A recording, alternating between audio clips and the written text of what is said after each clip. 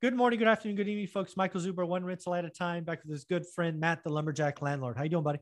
I mean, this isn't about, bonus content to sink the Titanic again. Yeah, well, here's the Yeah, it's deal. fun. I'll hang out with you for a couple hours anytime. Yeah, so here's the deal. I try to do 7 videos a day. I do one live, and then I try to do 2 guests, 3 each. My 9 o'clock canceled, and thank you for pitching in and do all 6 today. I'm happy to do it. It's a good time. Yeah. So what I want to do here is really talk to the owner occupants. Yeah. I think there's a lot of folks out there who are seeking the perfect time to buy a home.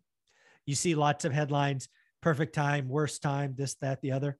And I don't know about you, but I've been doing this 21 years, and I don't think there's ever been a perfect time to buy any of our properties, right? You just got to get to a certain point, got to do the work, and you got to jump. But I'm wrong all the time, so I thought I should get your feedback. Yeah, I think that's the like more likely than not thing, right? Mm-hmm. So it's different criteria for an individual home buyer buying their own personal home. Okay. Mm-hmm.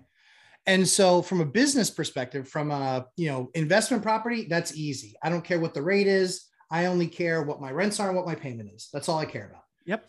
From the other side of it, from the personal mortgage side of it, I think in this kind of a market, I don't know that I buy this second. I think I probably wait. Yeah. Just because I think that something's coming now. I'm not expecting a 40% crash or any of that other craziness. I am expecting that my debt to income, I better have worked on that and gotten my debt to income much adjusted, because we know one thing's happening with higher rates is certainly going to come tighter loan criteria. Yeah, you would think, right? Right. So I think tighter loan criteria is coming.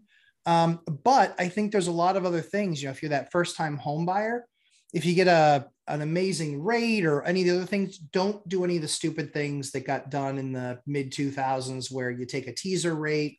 2 years from now, it's a lot higher. Yeah. Those are just kind of some of the things that scare me. So in this particular market, it's really tough to time. Yeah. But I think that this market is showing enough that says there's probably a better time to buy. Mm-hmm. Because I think that, what made 2021 or was it 2021 was the 7th best buying market in the last 25 years, but 2020 was the first. Correct. Well, 2020 was the first, 2021 was the 7th. This year, the reason why this year will be not nearly as good as 1 or 7 correct is because the pricing is the highest it's ever been, in conjunction with the rates being the highest that they've been in years. Yeah.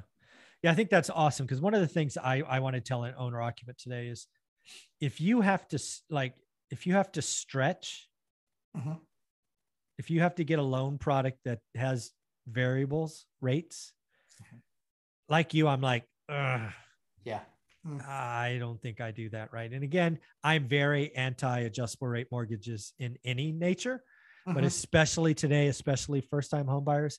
What I would tell a first-time home buyers, if you have to stand on one leg, lean to the right, stretch, kind of play twister to make the loan work. Yeah. Don't do it. You're going to stretch yourself too much. You're going to probably down select, reduce quality. Your list of must-haves become half. There's not enough selection. Yeah. Also, I believe Greg Dickerson on Monday often shares this fact, and I think he's absolutely right. I don't think existing home sales is where you're going to find deals.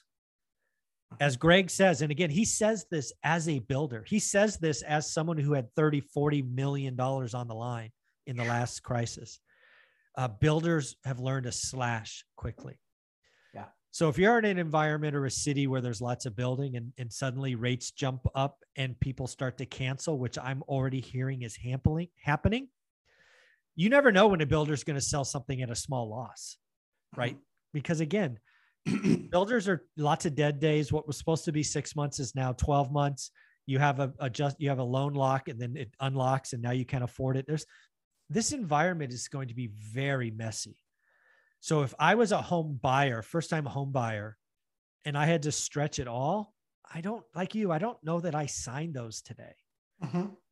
I will tell you, there's never a perfect time. I was uncomfortable when we bought our property in 99. It's always going to be some uncomfortable, but if you'll know, if you got to play Tetris with yourself, or no, not Tetris. What's that game with the colors and like you spin a wheel? Why am I drawing a blank? It's not called Tetris. So I don't know any spinning wheels. Tetris is the dropping colored blocks. No, yeah. There's like a mat. It's got like 4 colors on it. Like right hand here, left hand there. Oh, that's Twister. Twister. Yeah, I knew it was a T. If you got to pay Twister with yourself to buy a house, not the time, I don't think. Yeah. And I think borrowing from anybody to buy the house now, right, is also dangerous. It's just, I'm not calling the top of the market, but it's getting very quickly bad affordability. Yeah. And that's what you got to be as an investor. That's what we're looking at. But as a home buyer, that's something I would still look at. I don't want to be, the 1%, literally that's what we're talking about. The 1 or 2% that can afford the median house. Mm-hmm. I don't want to be that guy. Yeah. Because that means that 98% of people can't afford that.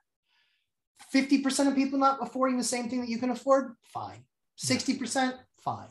But when you start talking single digits of what you can buy versus what they can buy, and that means that there doesn't really exist a true market that can actually afford the asset without playing Twister with themselves. So yeah, the way that I would view a single family home is I would largely put it through and just say, listen, if I can put the amount down that I'm still paying in rent now, but now I own something, at that point, there's no telling what the market's going to do in the next 1, 2, 3, 4, 5 years. Mike and I could be dead wrong. We could be right on. It's impossible to say. No one knows, because literally we've seen the Fed jump in and change people's fortunes, change people's stars with making 1 or 2 rules, SNL crisis included with what happened back then, now with what the Fed can do. Yeah. So I just think that for me, that's what I'm evaluating. I'm not putting myself out on a limb. Even in my business, I'm not putting myself out on a limb to buy anything right now. If the deal's awesome and it makes sense, then it's awesome and it makes sense. Yeah. And that's the one key about investors. Our job doesn't change. Right.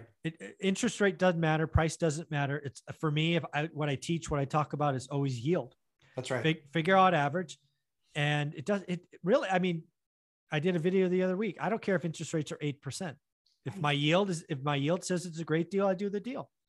In fact, at 8%, I would do the deal even faster, because I know at some point in the future, there'll be a recession and they'll whack rates, and then I'll refi at a 4 and my cash flow goes up.